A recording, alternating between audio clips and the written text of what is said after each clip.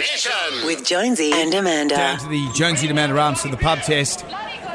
Schools returning in October. Does it pass the pub test? Yes, New South Wales schools are going to reopen a week earlier than scheduled. So here's how it's going to go.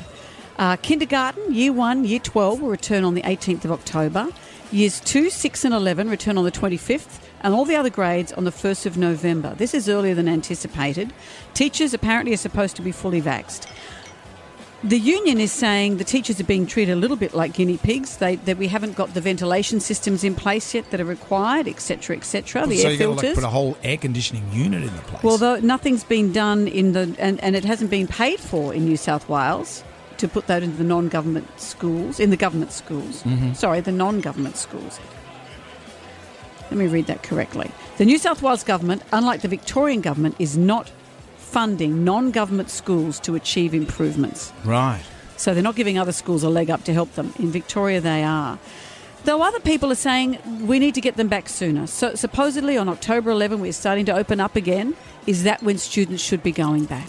Does it pass the pub test? What do you think? Schools returning in October, pass the pub test? Yes, look, I think it does. I think it's about time for the kids to get back to their social connections. As long as they've got safe practices in place, it should be fine. I think they should wait until everybody, teachers and students, are all completely vaccinated. All kids should go back to school together, not separately. And it should be on the Freedom Day, not the day that the government says. Because there's a lot of kids around where I am that are bored. They want to go back to school. Jonesy is wrong. You don't need new air conditioning. It's the HEPA filters you need in classrooms, which are portable, which filter out a room.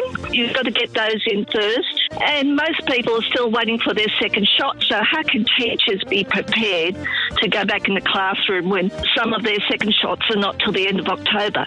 Outrageous. Did she say I was wrong? Well, yeah, we all say that.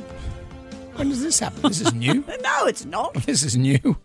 Jonesy and Amanda's Jam Nation.